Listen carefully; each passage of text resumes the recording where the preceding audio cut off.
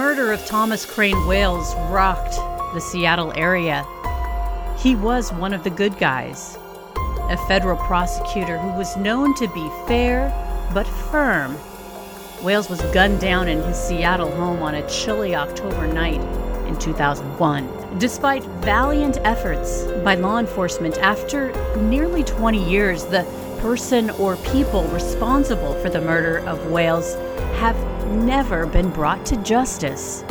In episode 1 of To Kill a Prosecutor, we talked with the hosts of the podcast Somebody Somewhere, David Payne and Jody Gottlieb. They were the first independent journalists to take a hard look into the case. You have to understand the scope of the FBI's investigation was over 3 times the amount of documents than in the Enron case. Just 3 months before Wales was murdered, a pilot had been wrapped up in the prosecutor's last case. Some say the pilot either pulled the trigger himself or paid a hitman to do it because of a grudge.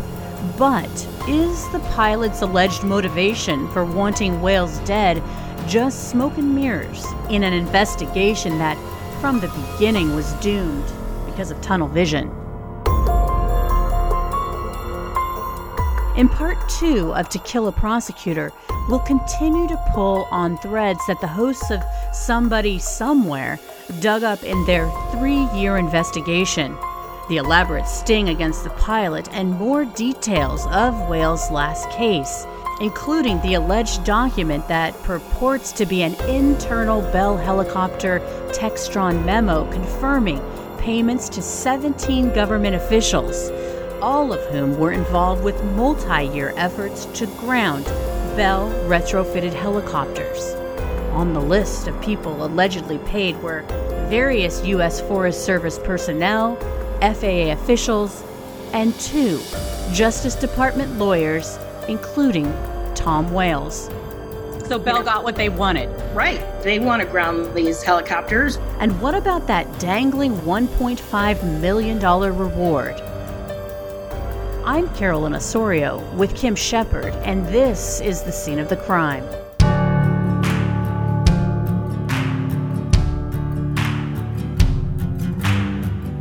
I find myself skeptical of just about everybody in this story so far. I mean, I'm skeptical of the pilot, that he didn't do anything wrong. I'm skeptical of Wales, that he wasn't involved in this conspiracy. I'm skeptical of the FAA and their reasons for wanting to push this case to the prosecution. I mean, everybody in it seems to have some kind of nefarious motives that could have compelled them to do things illegal.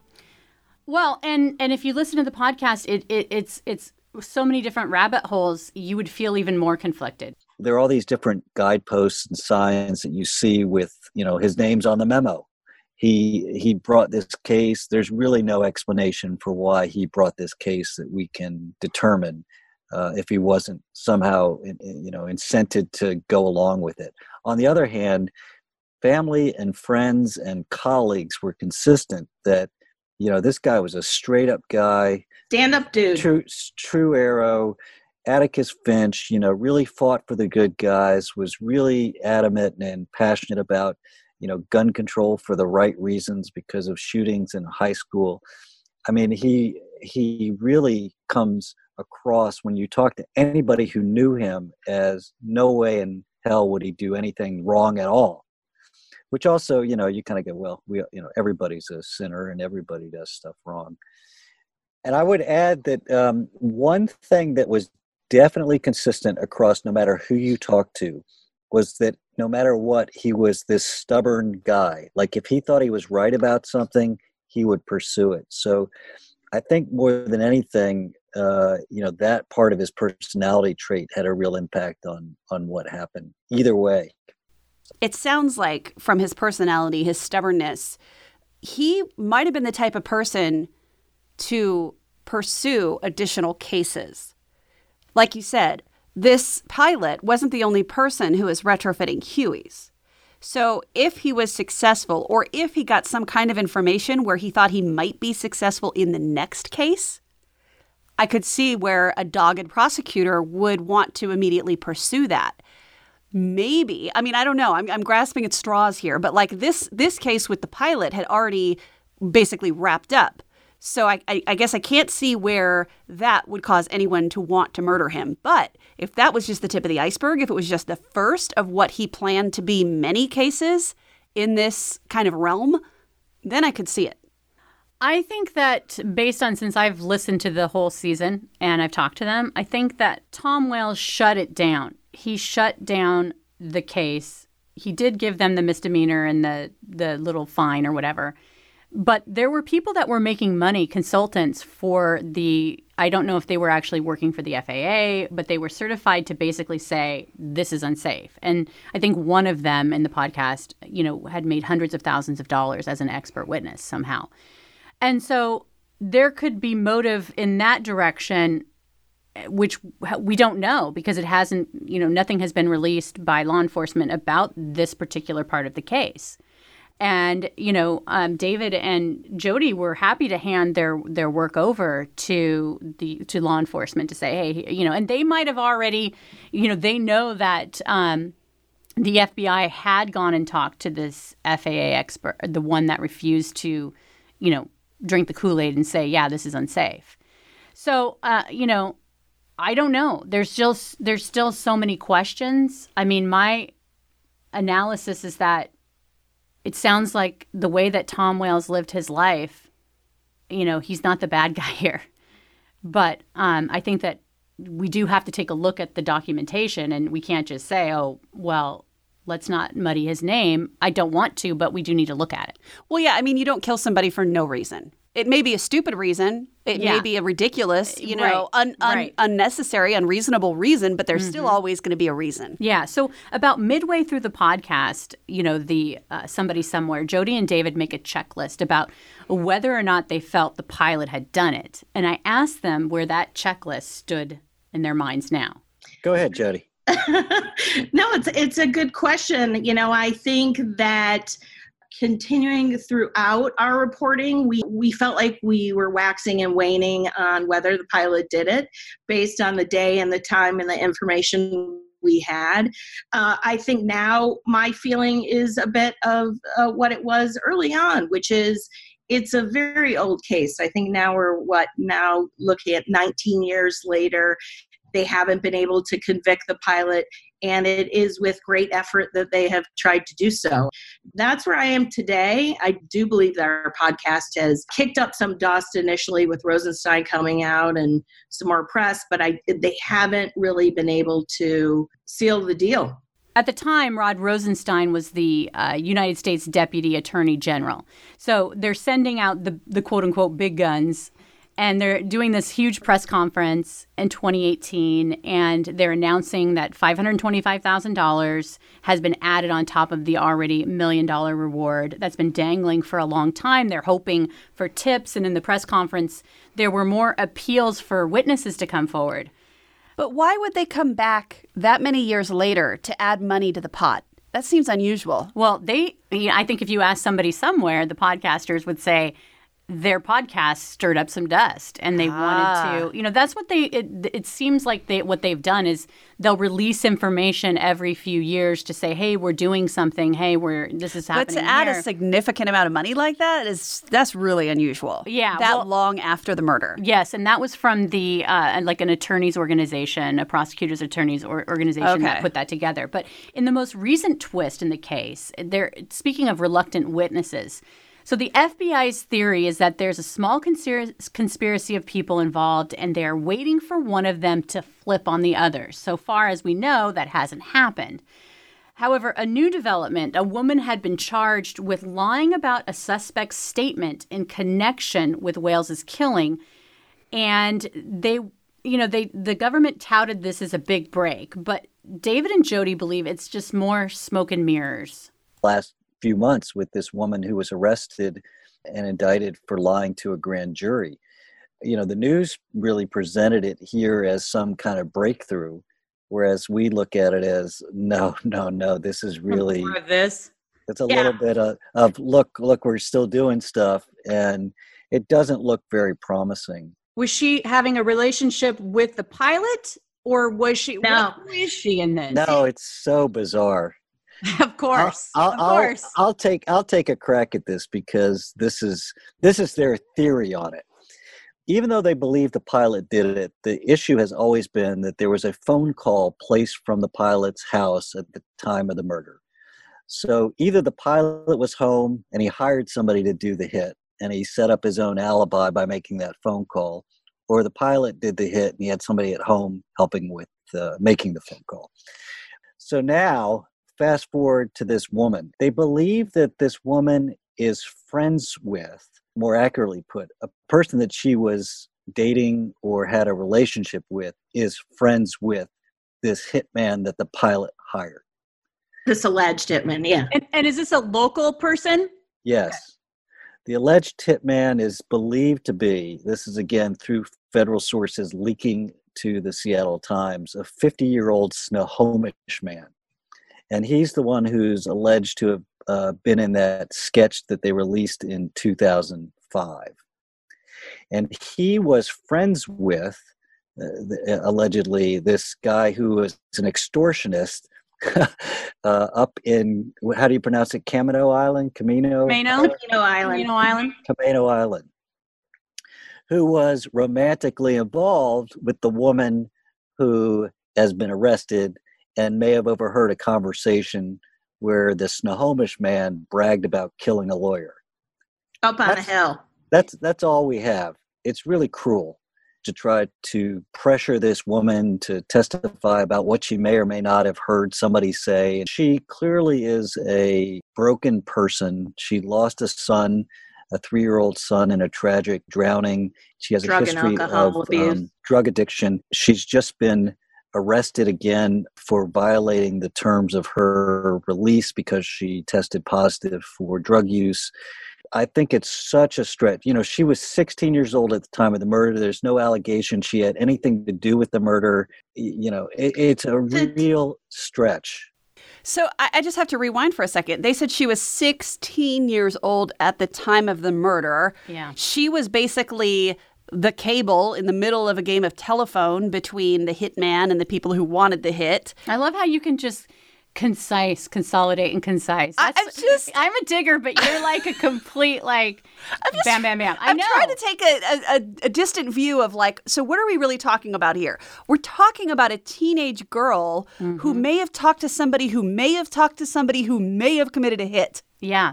And because she violated, this latest thing is just because this is what they're saying is a big breakthrough in the case. Yeah. I mean, it's like the epitome of an unreliable witness. This isn't a breakthrough of anything. Mm-hmm. So they've had all these years, and they've really been digging into this conspiracy theory involving the pilot and the helicopters and all this. Mm-hmm. But have they been looking at any other possibilities? Was there any other theory that anybody brought about this case that they pursued at all? Well, we haven't even talked about their Mr. Big. What? I know. Another rabbit hole. Apparently, there's this, how they have something called tickling the wire where they will say... I've never heard that. Well, basically, when law enforcement wants to get people talking... I'm sorry, my 14-year-old brain just... I have the brain of a 14-year-old boy. I don't know if you know this, but I have the brain... So when I hear tickling the wire... Oh, my God. Well, whatever. So law enforcement, basically, it's called tickling the wire when you want to get potential suspects talking. If they get a what is that called? A warrant or a wiretap? A search warrant? Okay, a wiretap. What they'll do is they'll go and talk to one of the suspects and just be like, hey, and kind of drop something. So what they hope is that the then suspect will talk to the other suspect. That makes and they'll sense. Be like, oh my gosh, I'm totally scared. I'm totally worried. And, that's the tickling I get it, of the tickling the wire. Okay. Right. So what they did... And how they got signed off on this, I have no idea, is they basically did what's called a Mr. Big scenario where they have some kind of, I'm going to say mafia figure, but some kind of criminal, high up criminal, reach out to the pilot and see if they can engage him in some criminal activity. So this is a real criminal or somebody pretending to be a criminal? I think it's I think it's both. I don't know if probably depends on the scenario. Yeah, but it's so you've got agents pretending, but then they also need to. I mean, it has to be a credible setup, or else the pilot's not going to believe it. Okay? Right. So they set this up, And they brought in the pilot, and part of that is pretending like, well, in order for us to trust you, you need to tell us like the worst thing you've ever done, and we'll tell you what we've done. She's like, show me yours and I'll show you mine. Exactly. And this went on for like a my 14-year-old boy brain.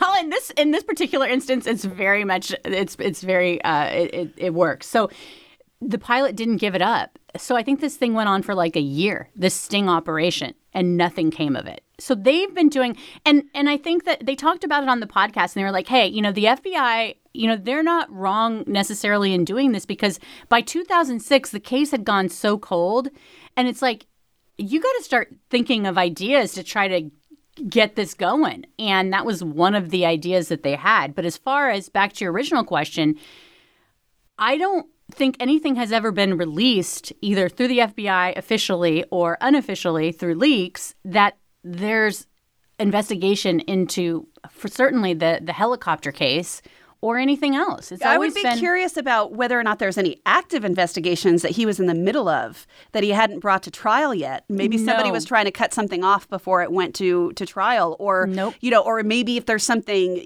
other cases in his past where he did convict somebody and send him away for a long time. They looked at all of his cases, and this was the only case that rose to the level of like scrutiny. Bizarre. I know. And so I don't know. Maybe it's like the $1.5 million. I keep going back to that because it seems like it would be such a great motivator to solving this case. But it doesn't sound like there is a lot of trust for a witness to reach out to law enforcement through the FBI's anonymous tip line. So I did talk to Jim Fuda, who's the director of law enforcement services for Crime Stoppers of Puget Sound. They do really great work. They have been so successful in protecting the identity of tipsters and thereby making them feel comfortable to come forward, which apparently the FBI tip line, I mean, they've gotten a lot of tips, but I don't know. You're still calling the FBI. Yeah. So Fuda says that Crime Stoppers is a conduit between law enforcement and the media, and he thinks that he could help with this case because they're nationwide because they've built trust. I think what you have to consider is that somebody knows who it is, and they're afraid, maybe afraid to come forward, might have a criminal record themselves, afraid to talk to the FBI about it. And he talks a lot about why they've been so successful at Crime Stoppers. A lot of people call this, sometimes it's called like rat on a rat or something like that, where, but the bottom line is that we don't know who's the tipster is that's turned that in, whether they're a bad guy or a good guy. The bottom line is that we've solved a heinous crime. He says since they have a downloadable app for a cell phone that they have quadrupled their tips since 2016, and arrests have doubled because people don't trust the phone lines. So when I was talking to Fuda, I kept thinking, is it reasonable for people to be wary of reaching out to the FBI tip line? FBI line. It's still an FBI website. It's still, there lies in the fear. We've tried this before, having police departments use it, and is it really anonymous? We guarantee it, and we've been challenged in the courts, and we've never had to turn over any information on a person that's given a tip because we don't know who they are. That's the other beauty of it. The anonymous tip line is the investigators might have 80% of the case done, but they're missing that 20%, and that anonymous tip that comes in puts it all together for them. And so I'm hoping that could be the case. We get some advertisement out there, and maybe someone can come in with that bit of information, and we can bring some pretty bad guys to justice. The thing that keeps running through my head as we're talking about this is the possibility that it's none of this. Yeah. That it wasn't a conspiracy. Mm-hmm. That maybe it wasn't even the right guy that was murdered. I mean, it's hard to believe. I get it. He's a federal prosecutor. He's a high-profile guy. It would make sense that, he could be the target of a hitman, whatever. Like, I get that. But at the same time, how many homes have basements in Queen Anne? I mean, what if somebody crawled into the wrong backyard? Or there's so many possibilities that I feel like they don't have any good solid evidence in any particular direction. So it very well could be the possibility that it wasn't even the right guy. Well, and I think that I want to really make this clear between both our podcast and Somebody Somewhere. It's like the FBI has been working their asses off on this case. They really want to solve this case. I mean, this was one of their brothers. This is not a case where there's any conspiracy within the FBI. That is for sure.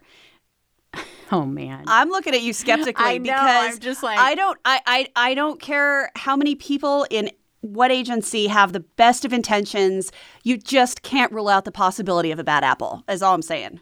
Yeah, well, I mean, that's true with everything. With anything. Going back to what we've started with, did we ask the right questions and did we ask the right people? Yeah. No matter how good your intentions are, if you don't ask the right people the right questions, you're not going to get the right answers. I think in this case, they have asked the right people the right questions, and I just think it's But they haven't if they haven't solved the case. This is true, but I think that now it's so convoluted, they could never bring this case to trial because it's like there's reasonable doubt everywhere. And the other thing is it's been so long since the murder. The killer might not even be alive anymore. It's a D.B. Cooper.